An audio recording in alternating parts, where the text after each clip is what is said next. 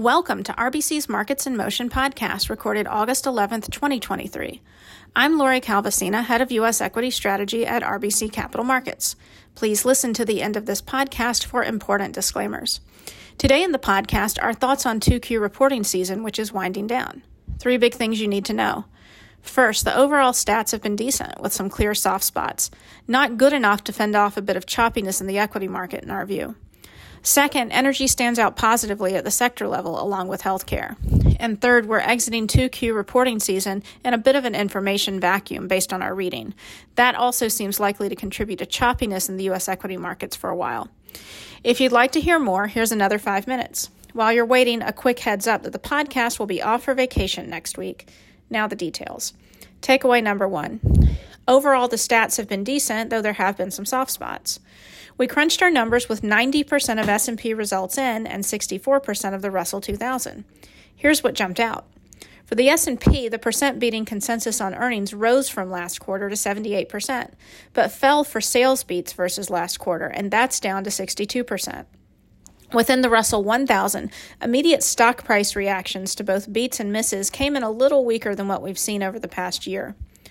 Meanwhile, 2023 consensus S&P EPS forecasts have been stable, which is normal halfway through the year in periods where forecasts started too high.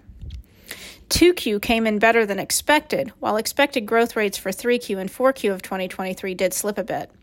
And the upward revision ratio, the percent of EPS estimate revisions to the upside, an important gauge of earnings sentiment, is ending reporting season at 49%.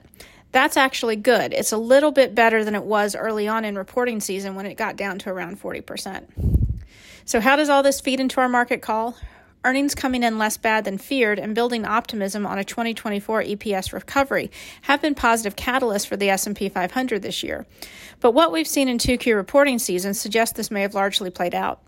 At the moment, the earnings backdrop just doesn't look exciting enough to us to fend off a pullback in the equity market.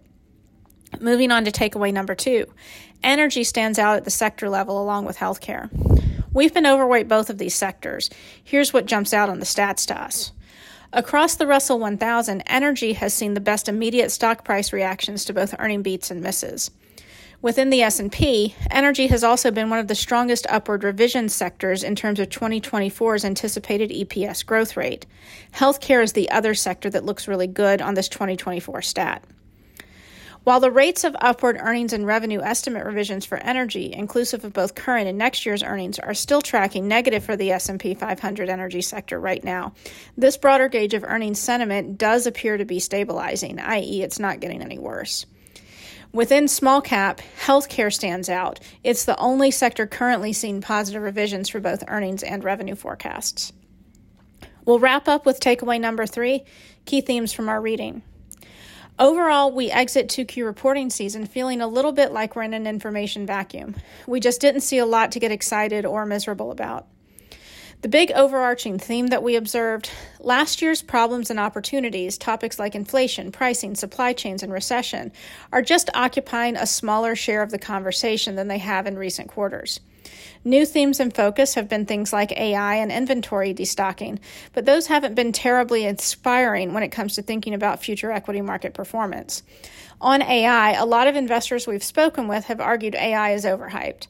Companies appear to have heard that message. The AI discussion that we've seen in this last few weeks has taken on a defensive tilt, with companies highlighting its potential for job creation and how they've already been incorporating AI-type tools for quite some time or are developing them now based on customer interactions.